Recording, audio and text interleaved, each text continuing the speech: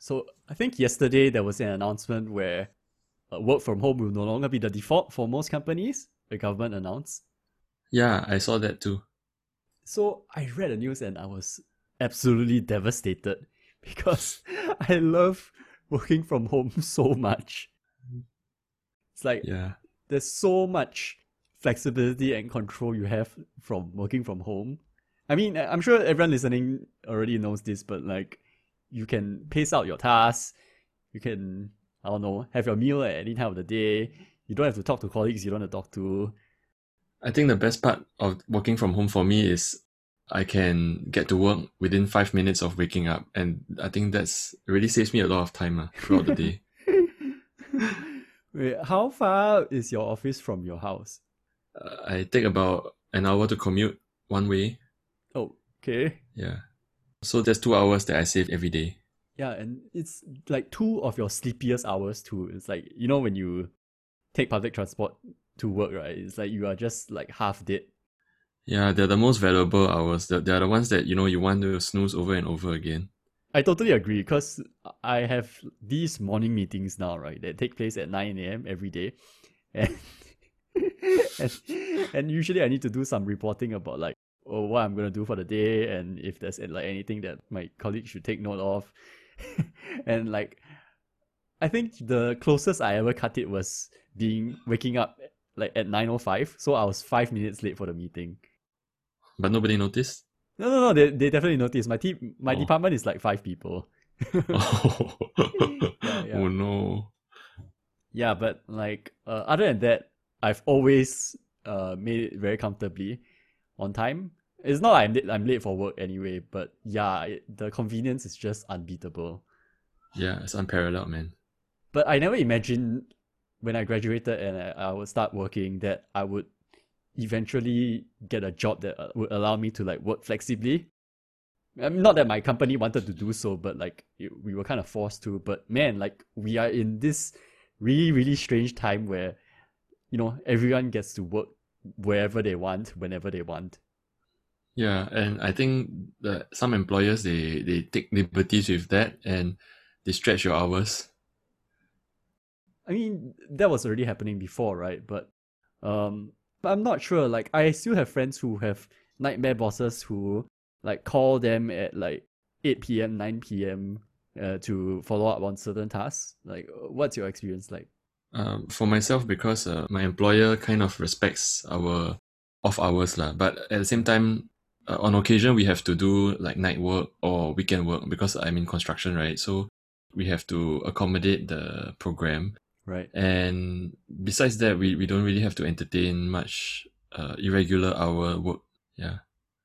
My sense is that if you were doing like that bullshit dance you do in the office where you're pretending to be busy, then you're probably saving a lot of time at home by not having to pretend to work. And so you get your task done and then like you're kind of like done for the day. Yeah. Whereas if you are like the workaholic type and you work in a kind of job where the tasks basically never end, you basically forcefully extend your own hours because your home is your office. So you can spend those 2 magical hours doing more work. Yeah. And the best part of it is that you're not gonna get more pay for it. Yeah. I mean, maybe these workaholics aren't in it for the money. Yeah, they're in it for the passion and pride, right? Yeah, yeah. That's what we all tell ourselves. Yeah, they're in it for the LinkedIn post. Do you know anyone who got unemployed recently? Yeah, I do. Actually, I have an ex-colleague who left us in the middle of last year to change industry, and recently we met up again, and he told me that he has since left his new job as well. Oh, damn. Why? Yeah, so like I mentioned just now, I'm in construction, so he left construction to do a tech sales job, and his background has always been in engineering field and not so much in the sales area. Right? I think he really struggled with presenting the product and answering the client's queries in a satisfactory way to get them to buy in with the product that he was trying to sell. Ah, man, okay. How long did he last in that job? I think about 10 months or so. Oh, okay. This is like the worst time to be between jobs. Yeah, and the thing is that he's also doing his part-time master. So right now he will have more time for that. But I would think that if he didn't have any further studies to work on, yeah, he would be in a very bad position right now. I'm always very like sympathetic to people who are really strapped for cash. Especially if they get retrenched and they don't have a choice. Some people that are married, they have children, need to pay the bills, or they need to pay off the loans for a house. Whereas if you're single like me, then you just like end up just maintaining your emergency fund, right? Even if something bad happens to me, right, I still have like many, many months to like tide myself over. Whereas if you are very, very much in need of money, right, then you end up being very desperate. I'm sure you take any job, whether you like it or not. Yeah, you're absolutely right. And anecdotally, I know of people who, even though they're employed right now, they Yep. are actively looking to downsize their costs. So they avoid buying cars, or they want to maintain affordable housing, so that in the event that they are let go, or they can't take the work anymore and they want to get out, they are not caught in a bad situation. Hmm. I see some people on like my Instagram who are kind of doing side gigs. So whether it be, trying to sell their art online, or I think teaching tuition on the weekends. I don't know. I'm not sure if it's my confirmation bias, but it seems more visible now than ever that people are trying to find additional income streams outside of their main job. Yeah, I think our millennial generation, we have seen this trend whereby people like to talk about their side gigs, their side hustles, right? Whether it's giving tuition, whether it's, like you said, art or music. Sometimes they play for events on the weekend, Yeah. or being a MC for weddings. So a lot of people have this side gig going on, and I think we mainly notice it because the people who are doing it, they really talk about it a lot. I guess to an extent, sometimes they are quite proud of it because it is their so-called true passion.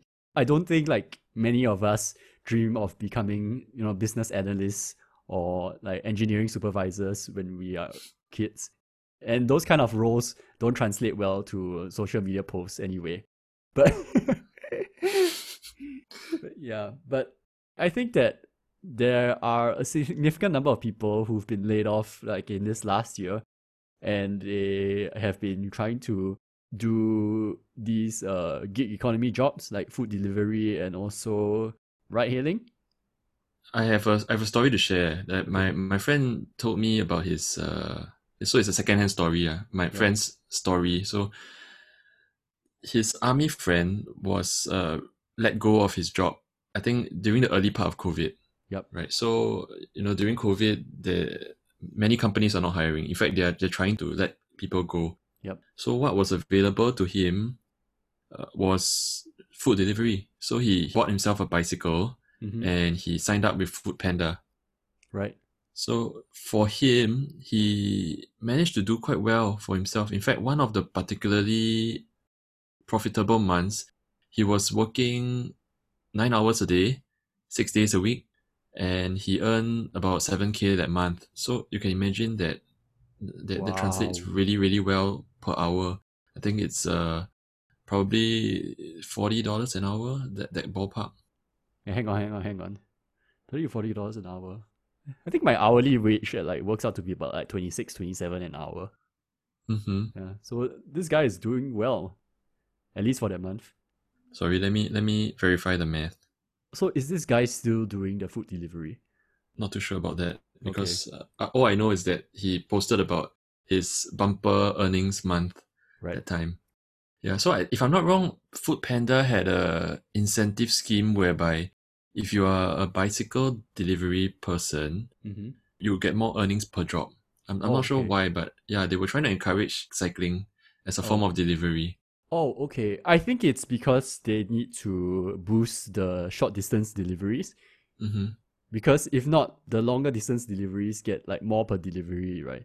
Yeah. It's just like, like driving taxis. You prefer to just take longer jobs because it makes your like mental and administrative load a lot simpler. So maybe like if you have a bicycle, then you are probably going to do a short trip in the first place, right?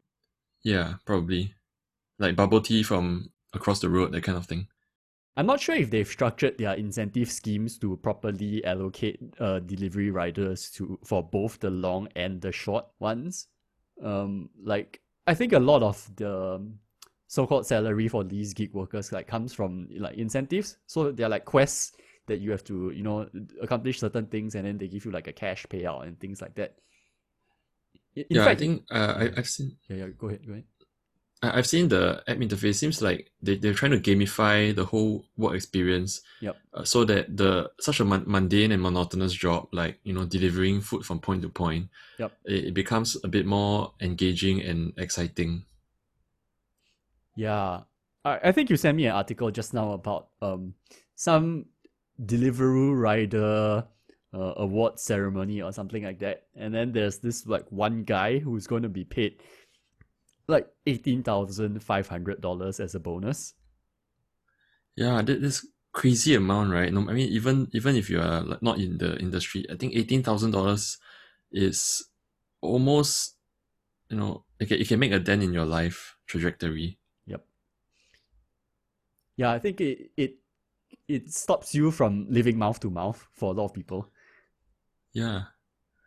Well, but we have to note that this he had to do 21,500 orders over a period of 3 years to achieve that number. Wow, 21,500. So that's like, wait, let's do more math. 70 cents, is it? No, I'm trying to calculate the number of trips. Yeah. So it's 86 cents per trip on average. That's a bonus lah. That's not his. That's a bonus lah. That's the Yeah. bonus, yeah. Yeah, I just divided it. He has to do like 19 deliveries a day. Right. Assuming like each delivery is like what? Let's say 30 minutes on average. Mm-hmm. Mm-hmm. Yeah, so that's 19 deliveries a day. That can't be okay. Like if not, he'll be working like what 38 hours a day. So let's just like call it at 15 minutes. Like maybe he just like delivers a butt ton at once. So 19. Yeah, I think they can cluster deliver. They collect from the same mall and they deliver to the same area. Yeah, I mean that's probably a bonus for that, like a 3-4 hit combo or something like that. But Right. it's a bit hard. I think there are a lot of riders who are kind of like waiting to snatch the jobs. Yeah, and as patrons, right, we don't want to wait so long for food. Yeah, Yeah. you take like whoever is gonna be there the fastest lah. But Mm. but I think that these roles when I read like some of the online claims for the salaries of these gig workers, right? I think there's a bias towards reporting the ones that earn a lot. I think you see plenty of articles about like people who are earning like what 6,000, 7,000 a month, but I think they seem to be working about 10 to 12 hour days. I mean, very much similar to your friend, right? Or your friend's friend. Yeah, pretty much. Yeah, but I don't think we've accounted for the so-called regular like 9 to 5 delivery riders.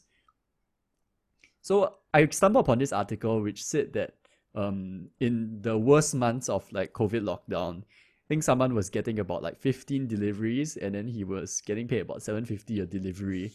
So that works out to be about $2,500 a month or $2,400 a month or something like that. Oh, that's not a lot at all. Yeah, I mean, granted, it was a terrible month, but I don't think this person was working 10 to 12 hour days either. I mean, 15 deliveries, right? So it's definitely not like 10, 12 hours. But it makes you think carefully, like, then the ones who aren't like hustling like mad, right? Like how much are they really, really earning? Yeah, I think the average gig worker probably earns about 3 to 4 thousand after deducting costs. 3 to 4 thousand. Yeah. Yeah, I think, and the costs are even higher if you like use a car or motorcycle, right? Like if Yeah, you, especially with the recent fuel hike. right, buy electric. But anyway, but yeah, I think I'm not sure, but I do recall you like once telling me about a friend you knew, like, or someone you knew who started doing ride hailing like off the bat, like when he graduated or in the middle of uni or something like that. Okay, so I have this army friend. Mm-hmm. He's not really highly qualified in the typical sense. He didn't go for the tertiary education. He had Right. an ITE cert, and after army he started working. And so the story is that he met a Malaysian girl and he decided to marry her. And the two of them, they couldn't afford to stay in Singapore with the kind of standard of living that they wanted, Right. and they ended up deciding to stay in Johor Bahru, where the costs are significantly lower due Mm-hmm. to the currency. But he would work in Singapore, and the family would be paying expenses in ringgit lah. So it's like 1:3, right? Yep.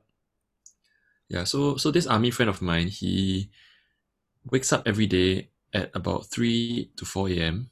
Yep. and he gets ready. He reaches Singapore before 5 a.m. to get the morning crowd. And he will strategize such that he will be done for his day by about 2 to 3 p.m. and he will head back to JB. All he's doing is to avoid the rush hour crowd. Yeah. The traffic jam is quite crazy every day. So Yep. if he picks those odd hours, it's more likely that he doesn't get a lot of dead time getting across the border. Mm. Yeah. But Wow. Okay. you can imagine that it's an incredible sacrifice to have to totally change your whole body clock. But it pays quite well for him, and he earns about 5K after costs every month. Oh, okay. That's Yeah. decent, like even for Singapore standards. And if you were trying to pay off a slightly more affordable house, Yeah. but wow, okay, it's really hard to maintain that kind of sleep schedule because Yeah. like you basically cannot socialize with anyone with those kind of like working hours. But then if you think about like how much he's earning, right, like relative to his peers, and the rather low barrier to entry for the job of like ride hailing, right? Like it's no wonder that he's just like doing this job, right? Because if you look at a lot of technical jobs, their salary caps out at about like $4,000 to $5,000 after you've been in the job for like 10 to 15 years. So like why not just earn 5,000 off the bat by, driving for Grab or Gojek? Yeah, you're absolutely right. And I feel very strongly about this gig economy thing because it seems like a lot of young people, they will end up getting the short end of the stick in the long term. Can you elaborate? Yeah, so for example, we have young people who graduated from university or poly diploma holders or even ITE cert holders who, if they were to do the job that they studied to do, they would earn from low to mid $1,000 a month for the ITE cert holders and working as technicians to about 2,000 odd a month if you are diploma holders. Ouch. Yeah, and off the bat, like you said, if you're willing to work hard, put in the hours, right, you can possibly earn 4 to 5K a month. And this is all after costs. So it's no wonder that a lot of young people these days are being attracted to this. And, even beyond the economic factors, there are some people who have certain lifestyle needs. For example, their family needs a car. Yep. And this is the best way to upkeep it as well as make a living. So for them, it really makes a lot of sense to end up doing these kind of gig jobs and driving for the ride-hailing companies or the food delivery companies. Yeah, like the lifts in my apartment block, right? They are quite old and they kind of like break down really easily. Yep. Like once I was like on my way home and then the lift like just stopped halfway, right? Like I wouldn't say broke down, but it just stopped in between floors. And then I had to call for help with my neighbor who was like stuck beside me. And we had to do this thing where we had to like kind of pry open the door a bit so our phone could get reception. Right. But what struck me about the whole thing was that after we got out safely, right? Like after they managed to get like a lift technician on, I got out and I looked at my watch. It was like 11:45 p.m. at night. And I was like, how did they manage to find this like lift technician guy to show up in like 20 minutes to half an hour, right? And that was when I found out that lift technicians have to be on call. Yeah, they're on standby 24 hours. Yeah, they're standby at 24 hours, right? And then like the entry level lift technician gets paid something like what? $2,500 a month. And they have to crawl into the lift shaft, literally risk life and limb, right? And then work in a really dark place. Make sure they don't mess up while working on that huge machinery because of like, liability costs to their employer and therefore themselves, right? Like, and then just to get to the point, you have to go and like, get educated and like learn how these things operate. Like, why bother, just go and like, buy your best pimped out road bike and you go and like deliver for like Deliveroo or Food Panda, right? And you're going to be earning like bigger bank. Yeah, it's more dollars per hour worked for a lot of people. And I think this is a growing problem, I think in Singapore and possibly even around the world. But for Singapore, it's because we really need these people who are skilled in the technical aspects of running of our country.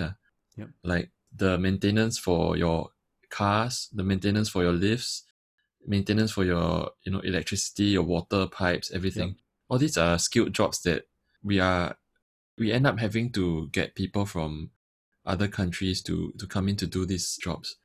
I'm not sure if it's a chicken or egg problem, but it could be that the broadening of economic borders, where we allow more foreigners to come in to work in Singapore, there's a downward pressure on the salaries for these kind of jobs that, simply because of demand and supply, there's a greater supply of people.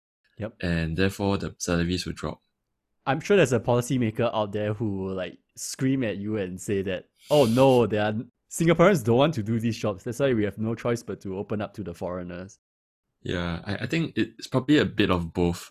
I do know that, from my circle, not many people want to be doing the hard labor, to be in a construction site for like 8 hours a day, 10 hours a day, to be in really hot and humid conditions, really uncomfortable. Yep. Yeah, so they would rather earn lesser and have a comfortable job in the office or something like that. Yeah, I think when you look at the two roles that we've discussed, or like ride-hailing and also like food delivery, they are kind of like relatively more glam. Yeah. Like for ride-hailing, you sit in like an air-conditioned car. For, like food delivery, at least you're on a bike, you get fit. We all read like stories about people who like lose weight after they cycle a lot, and some of them like do food delivery or something. But anyway, I'm not sure if this problem is cultural also, because I feel like we grew up in an environment where we were told not to aspire to work all these jobs that you will get your hands dirty. Yeah, in fact, I think the common refrain among Asian parents was that if you don't study hard, you end up like so and so, doing manual labor or whatever. Yeah, and it was used as a way to spur us to work harder, but at the same time, it has ingrained in us a certain expected trajectory in life. You're supposed to go to school, get your certifications, and end up in an office and try to be people's boss, right? That's what they say. That's why everybody is trying to push towards getting a university degree, even though if you look at it, there are a lot of jobs in the market. They state that they require a minimum of a bachelor's degree. Yep. But the job does not really require specialized knowledge Yep. that a bachelor's degree can give you. So it's all this there's all this pressure, and in the end, what it does is that it just forces everybody to follow the same path. If not, you are losing out, and then everybody will do the same thing. The effect is that there's a greater supply of degree holders Yep. than the actual specialized jobs, and then again you have the downward pressure on the salaries again. Okay, I'm gonna put myself like on the line of fire, right? And prepare myself to be cancelled when I say this, but like you don't need a degree to take all the tests and do all the studying to sell insurance or SaaS. Like you don't have to put yourself like through like what 4 years of engineering, 4 years of business school just to understand the mechanics of like one specific product, and then just push that as sales like to your prospective or audience. Like that's something that anyone can do. I'm not saying that people who do these jobs like aren't intelligent. I'm just saying that like if anyone like really like sat down and like worked hard enough, right, you could be a competent, I won't say top, but a very competent like salesperson. But I don't think like any of us could like go and get a ladder and like repair our air conditioner. The best I can do is like, pull out the filter and then like wash it, right? And then my parents are just like staring at me like dude, what the are you doing? Like, why are you cleaning your own air conditioner? And I'm like, what am I supposed to do? Like, pay $300 for someone to come and like wash it? See, I don't even know how much it costs, right? Mm-hmm. So, like, since when did all these things, being able to do all these things or doing that as your job, become like so undesirable in people's eyes? I have a younger cousin who, he's Australian, right? And he recently told his mom that he wanted to stop his first year of uni because he wanted to become an electrician. Oh, so he wants to be a trade. I think they call it tradies over there. Yes, exactly. It's like tradies, right? Tradies in Australia, like people who do like technical jobs, are a well-respected class of people because I think Australians understand that like these jobs are really, really like not easy to do. Like they don't need you to, sit down and read a textbook for like 10,000 hours, but the kind of experience and training that you go through, right, will allow you to have the skills to be able to do all this like fixing and repairs in context and to be able to deal with like non-textbook situations. Yeah. And so like when I heard the news, I expected to be like, oh my goodness, like why is he dropping out of like college? But then like I gave myself like 2 seconds. I'm like, oh yeah, okay. Yeah, sure thing, why not? Like let my little Gen Z cousin like do whatever the heck he wants. Like it makes sense. Like it's a good job. Yeah, and I think tradies actually earn quite a lot in Australia. Like do you have any reference for like maybe the roles you're doing? Or I know you travel to Australia a lot, so what have you seen or heard? Okay, I have friends who stay in Australia, and they tell me that there are a lot of tradies, right, who earn like 50% more than the average office worker. So we misspoke here. We mean 5 to 10% more than the average office worker, not 50% more. We'll tell you more about the data later. From Google, there's some numbers that we can take a look at. For example, this Australian website says that the average wage across all trade types was $90,246.55 per year, which is over $5,000 above the national average wage of about $85,000. Okay, so it's a 5-10% increase. Yeah, it's quite a valuable skill set to have, and I think fundamentally the way society looks at you is also different. If you tell your folks you're going to be a technician in Singapore, they will probably be very upset, right? I think there are a lot of parents who have that mentality. But I think in Australia, if you tell your parents, you're going to be a technician in Australia, they will be like, go for it. And they know that it's a worthwhile job, it's honest living, it's hard work, and it pays relatively well. So there's nothing wrong with being a tradesman. It's not just Australia, but like in literally like any other developed country, like even in Germany or Japan, like it's very possible to be well respected as a tradesman. And then also after that, like slightly later in your career, end up transiting towards corporate when you physically cannot do some of the tasks that you were able to do proficiently, and even end up in company management, which is something that I think almost never happens here.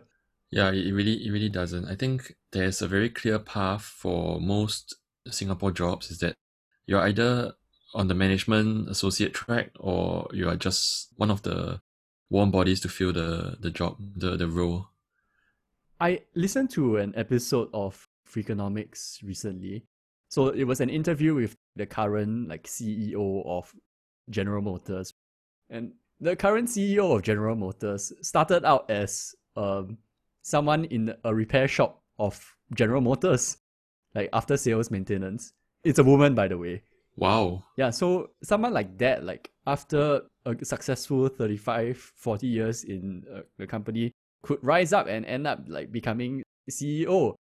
I don't personally like the company, but it just tells me that General Motors has a culture or like a system that recognizes people who contribute to the business and people who know the business like inside out. Yeah, I think it's quite admirable that they have decided to promote from within, from the ground up, for people who really know the day to day, what are the pain points that the workers on the ground experience when they are manufacturing, and to, I suppose, they will properly feedback this to the designers to change their processes and to overall optimize how the jobs are, how they can make the work more productive and more enjoyable. Yeah. And it's quite rare that people choose to do that. I think for one, as with all things, being skilled in an area doesn't mean that you'll be skilled in another area. Yep. Being skilled technically doesn't mean that you will be a great manager. And being a great manager doesn't mean you'll be skilled technically. Yep. So I am quite happy to see that this lady has managed to grasp both ends of the typical skill set in the working world and carve out a role for herself. Yeah, it's very natural that if you have like a large enough sample, then like within, all the technicians and tradesmen, there will be someone with the capability and the potential to become like part of like management and leadership, right? I think the problem comes when all your management associates have never like had to use their hands and be on the ground. Then you can never have someone who can do both from the management associate pool. You know what I'm saying? Yeah, because you kind of like designed it, the flow of your talent in such a way that there's only one route in and one route out, right? Yeah. I would dare, like any of the board members of like our public transport companies, like when was the last time you like fixed a rail sleeper? Or like when was the last time you even took public transport to work? Oh yeah, I think it's quite important that the people making the decisions, they kind of know what the commuter, the users are experiencing. They have better judgment in this aspect. Actually, when you decided on your current job, right? Like did your family or your friends like say anything about what you chose? Because your job is not a very like cushy sit in the office, aircon type role. I think generally the vibe was that they are okay with it. Although it's an engineering job, it's a construction job, it's not seen as a dirty job or something that's less than. So there's something good about that. And also because I think they kind of let me decide what I want to do. After all, it's my career, right? Right, yeah. So for myself, when I first started looking out for a job, I actually had 3 criteria that I wanted to fill. Okay. The first one was that, the job must be able to allow me to put food on the table. I think that's a given. Yep. The second one was that I wanted to be able to continue learning and growing as a professional and as a person. And the third one is that the job that I'm doing, it has to be able to give back to society in some form or fashion. Okay. So I suppose my current job, it fulfills all 3 of them. Yep. The end product, whatever we build, is going to be used by people. So that's the social impact of my job, the way I see it. What about yourself? What was your job criteria in the past? Actually, for me, when I came out of graduation, I was having a really bad time, like looking for a job. So like I studied marketing, right? And honestly, marketing is something that if anyone like really like sits down and like works hard at, they can grasp, even if they don't have like an academic grasp on the subject. But anyway, like a lot of the roles that I wanted to do in like, market research and analytics, I got rejected from a lot of them. And so I eventually started to broaden my scope a bit. And there was one role which I briefly considered, and that was a PA role to like some management in like some Japanese company. Mm-hmm. So my main role would be to basically like handle this guy's like schedule and stuff, right? And then like do admin for him. Normal PA stuff lah. And when I told some of my friends about this, they thought I was like a bit crazy. They were like, "Dude, what are you doing? Like, you study for like 4 years and then like you end up doing this kind of role." The reason why I considered that role, I didn't get it by the way, but the reason why I considered that role was because like it would allow me to use like my Japanese language, which at the time was like kind of like neither here nor there. Like I could read, but I couldn't really speak. But I figured that if I went into the role, like even for something as short as like a year or a year and a half, my language ability would progress to a certain standard that would open a door for more roles. You see, that has value for me, right? Right. And I saw that value, but I don't think my friends saw the value, and it's very difficult for me to like explain to them how much it is, even if like I can say it, put it in words. Yeah. So I don't think they will have the same emotional connection to the job that you were applying for as yourself, because you could truly see the value in it. So I won't say like big picture, but I had a vision, right? Like whether it could come true or not is a totally different story. But like going back to what we were talking about just now, like my cousin, he probably had a vision of himself like being like a tradie. It's a picture of a life that he wants to live. And of course, we are going to be like overly critical about it because that's not the life that like we want to live. But if we can, just have a bit more empathy and recognize that like some people, they want to kick back and relax a bit. Some people, they want to do certain jobs because the job itself, the tasks are meaningful to them. We could do a lot better with remuneration if we as society collectively, could have that empathy. Yeah, I totally agree.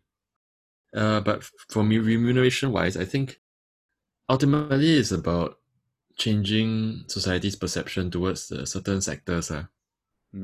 Plumbers, they earn a lot. Like if you have a choke pipe, right, in the toilet, your toilet is overflowing or whatever, you're gonna pay.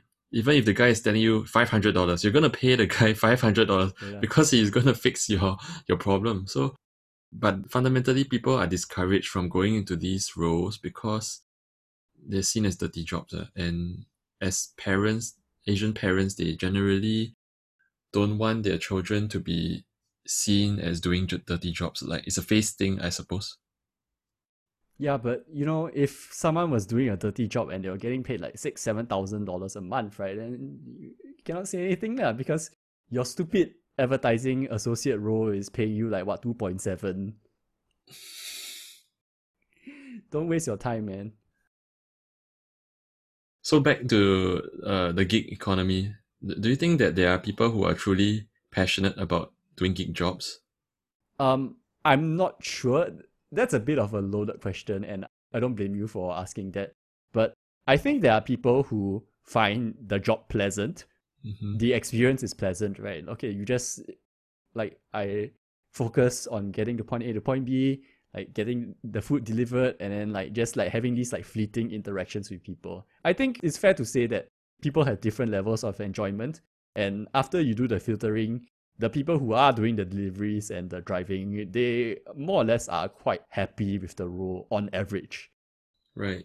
But that doesn't mean it's their so-called like passion, It just means that they can bear with the job like very well.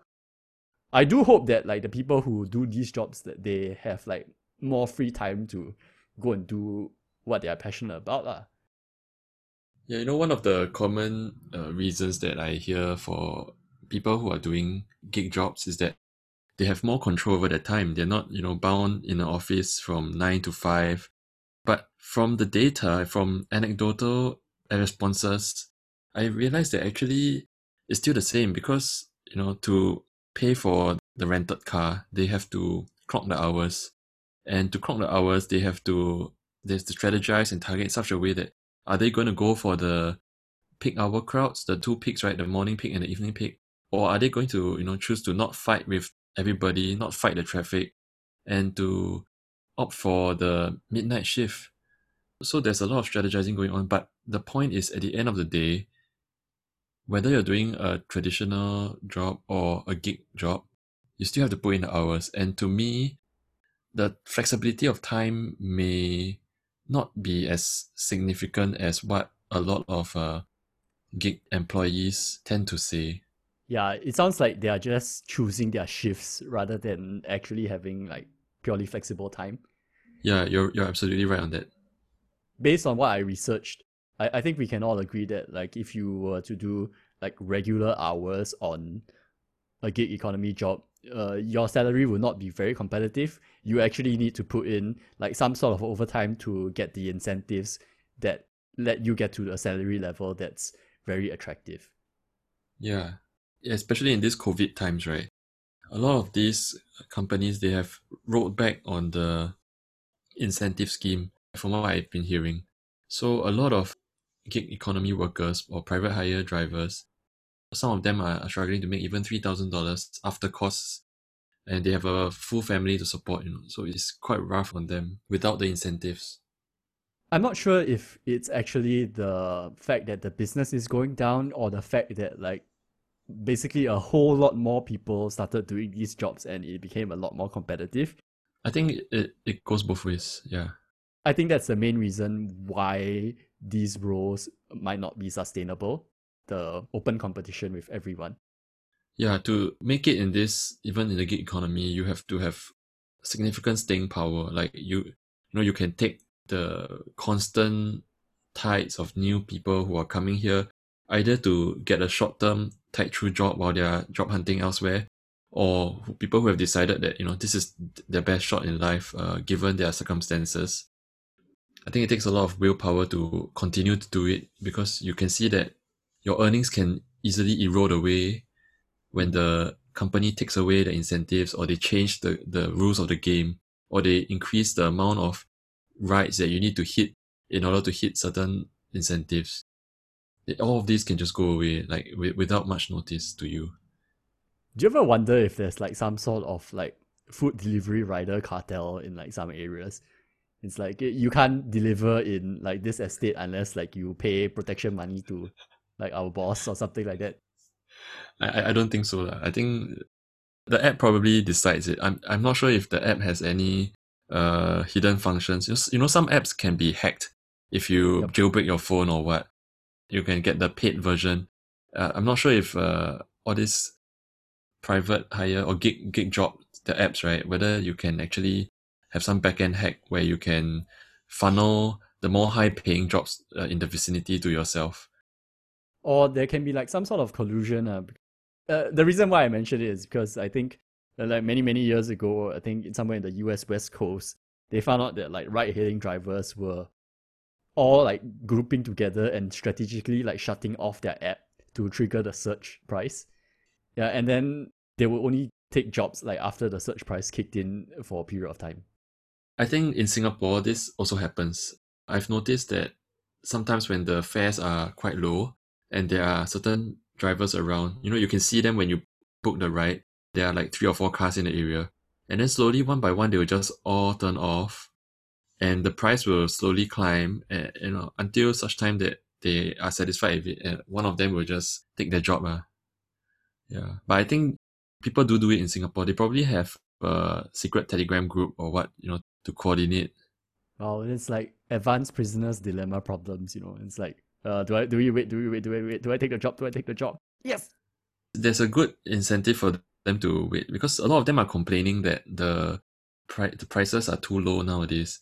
But on the other hand, as people who take rides on these private hire services, I think that the prices keep getting higher and higher. Like I used to pay maybe about $10 to get to somewhere, and then now I'm paying like $15, $16. I think it's painful for us. And that's why I also try not to take private hire rides as well, due to the higher costs. Yeah, I mean, I actually find it very weird when people talk about like the cost of like private ride hailing, because like I rarely take it. I think I take it like once every 2 months or something like that. It's always strange when like people talk about it. I also wonder like how long is this attractive salary going to last? Because like all these companies that are running these like gig economy platforms, right? They are all like unprofitable unicorns. Mm-hmm. Like it's not like they have no revenue, but then they are just constantly getting funding from like different investors, and then one day they have to, you know, shut off the tap of like all the, They have to pay the piper. yeah, exactly. So they will have to stop relying on like a high expense user acquisition strategy, and they have to actually start making money. And if the companies are making money, then the drivers are probably not. Yeah, you're absolutely right. That somebody has to pay. It's a zero-sum game, effectively. Yeah. Yeah. I'm not sure if you're aware of this, but about 10 years ago, before this private hire vehicles started to have a foothold in Singapore and they're trying to get approvals to operate in Singapore, Yep. there was a lot of pushback from the Taxi Driver Association. Yep. Because they felt like these people are going to break the rice bowls. Fair enough that eventually that happened. Yep. Even though we have some innovation, we have more choice, which is good as Yep. consumers and for the overall society. But the net effect is that the taxi drivers' livelihoods have been affected. Some of them choose to join private hire companies since it pays more over there. Yep. And others, they just struggle on trying to hit the same numbers that they used to hit. And, I think it's almost been 10 years. And recently, or sometime last year, I read that there are some schemes in place by Grab as well as the government to help people who are stuck in this driving job, right, to get an out. Like they are trying to help people to, get upskilled in certain sectors so that they can find employment elsewhere. And I think largely this is because more and more we are seeing that this gig economy thing is not really the most sustainable model for the overall society. Yeah, I think it's more felt in places like, I don't know, like San Francisco, where autonomous driving is being developed at like a much faster pace than the rest of the world. Like once you can cut out like the human like out of the equation, right? That's when you get like cheaper ride hailing, and then the company itself gets to make actual profit because they have like one major expense like cut out. But when that happens, we want these ex drivers to be able to earn their living elsewhere. I think that's a good move, but it really depends on like what kind of education they're getting. I haven't really taken a look at the courses available myself, but I think it's a good first step to balance the equation. There are many people who want to come in, and I suppose there are many people who want to go out, but they feel like they're stuck because I'm not sure if you know, but there's this term that I learned from one of our Twitter friends. It's called employment scarring. So basically, if you have a period of time in your resume whereby you're doing a certain job that does not really add to your skill set or your salary, that's employment scarring. And so there are a lot of people who perhaps they started out being technicians. Yep. And after a while, they realize that, oh, there's this private hire job that I can do that Yep. pays 30% more, and I can own a car and I can have more control over my hours. Everything seems good, and then they take it on.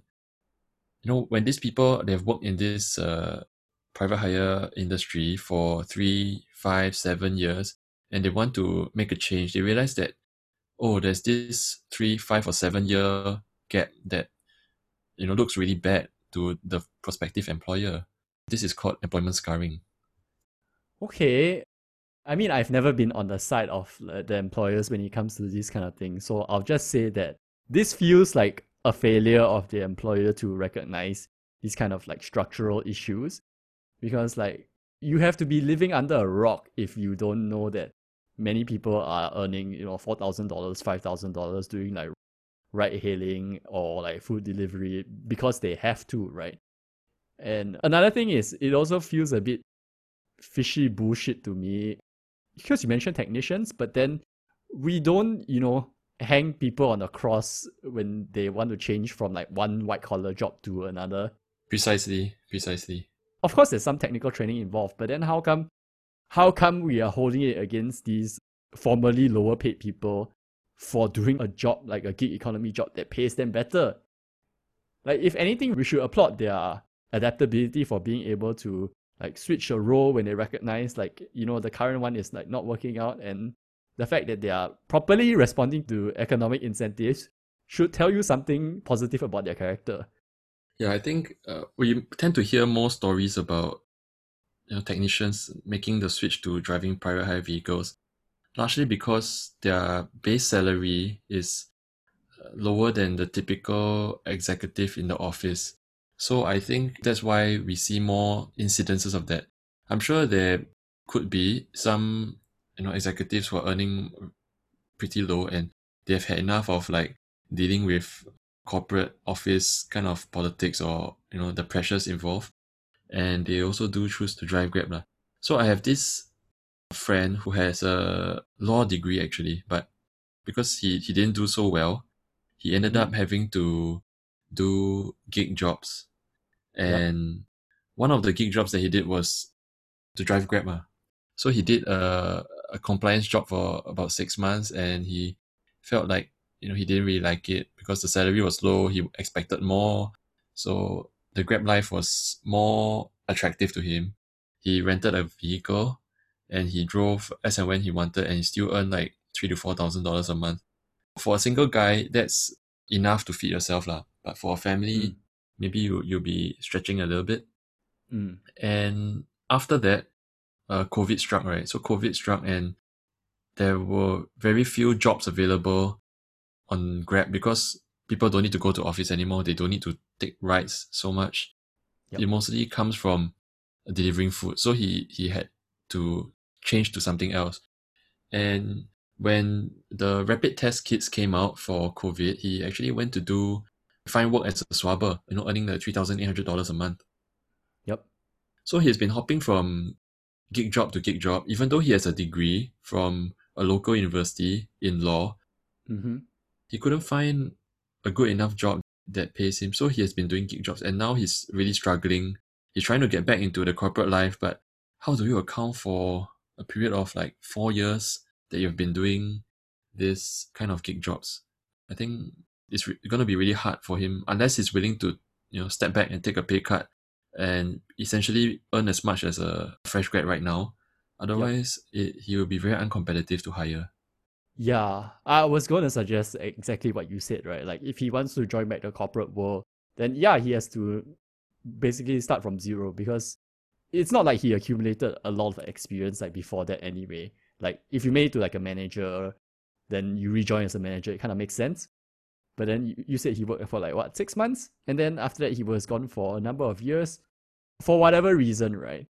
But I think as a hiring manager, like, you have so many people to report to, and you don't want to take a gamble on like someone like that. Yeah, precisely. I mean, you want the proven product. You don't want people that you have to spoon feed, especially if this person is like in the 30s or later 40s or anything. Yeah, you want somebody that you can plug and play, right? You hire him and he can do the work. Yeah. But it's tough too, because, if he was like having such a rough time, like, was he trying to look for jobs like in all his roles? Like, was he pushing his CV around? Right now he is doing that because I'm not sure if you know, but the swabbing jobs have kind of dried up. The government has decided to outsource this to private operators. And the private operators, they pay like, $250 per day of work. So if they activate you, you come down, and then after the day you get the money. But if Okay. they don't activate you, which could possibly happen, right? Because there's so many swabbers right now, then you could end up like going on in 1 week, 2 weeks without earning anything. So it's quite a risky position that he's in right now. So he's trying to do up his CV and send out job applications. Yeah. But unless he's willing to take a step back, take a pay cut, Mm. I don't think he will find it easy to secure a office-based job that he wants. Okay. One thing I'm realizing now is that like, yeah, if you need to earn some money, like you have to go and like do whatever it takes to like earn some money, right? But I would say like that's not beneficial to you in the long run, but that loses you a lot of the advantage that like staying on the corporate or technical ladder naturally gives. Yeah, which is why I strongly feel that the gig economy should be relooked at. In fact, I think last year there was a sudden announcement where you have to be above a certain age to drive Grab, if you are a new entrant. But if you're an existing driver or an existing gig worker, you could still continue to work. But they decided to push back the age limit for new people trying to enter the gig economy, which I think is a step in the right direction because as we can see right now, there's a lot of people who are suffering from the unintended consequences of their choice to choose to work in the gig economy simply for economic reasons or for the lifestyle needs, like the family needs a car.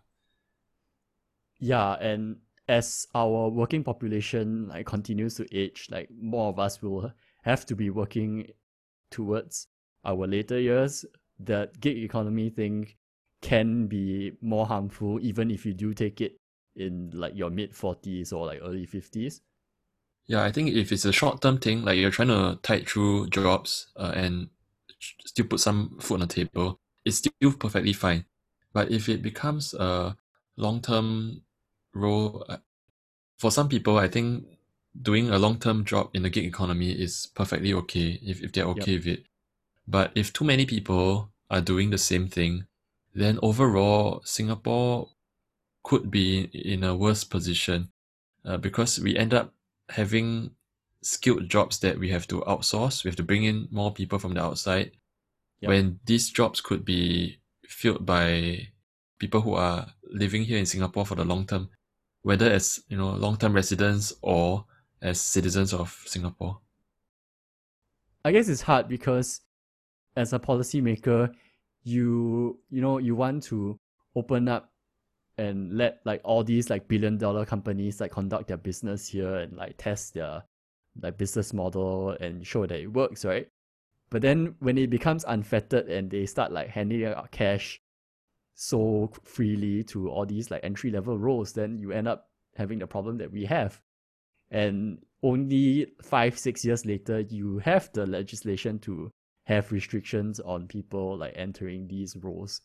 So I don't want to push the responsibility to the government again, but they have to step up if they are to solve this problem. Yeah, but I think they are taking baby steps towards addressing the whole issue as a whole. We can't just cut out the gig economy in its entirety because if you think about it, the Grab drivers, they're actually acting like, arteries of the Singapore economy. They Yep. pump people and goods and, food or whatever from place to Yep. place, right? So they are doing a very important job. But at the Yep. same time, there is a personal cost if they, choose to get out of it either through health reasons, like driving for long hours is not very good for the body. Terrible for your back. Yeah. Yeah, it's very bad for your back, it's bad for your kidneys, you don't get to go to the toilet so often.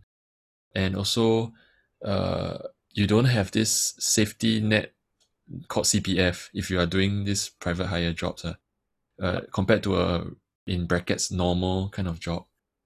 I suddenly realized that like teaching tuition, private tuition is like the original like gig economy job. Yeah, no barriers to entry as long as you are willing to do it and you're able to do it. You go for it. Yeah, and parents say it's okay. Then you have like all these brain drain of like teachers from public school who realize that oh, actually teaching private is so much more profitable, so much less stressful. Yeah, So much less administrative burdens, right? Less parents calling you to complain about something that is not necessarily your problem. Yeah, but this is a conversation for a completely different podcast episode.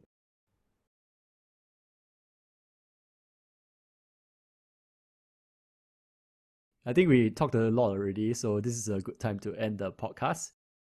Yeah.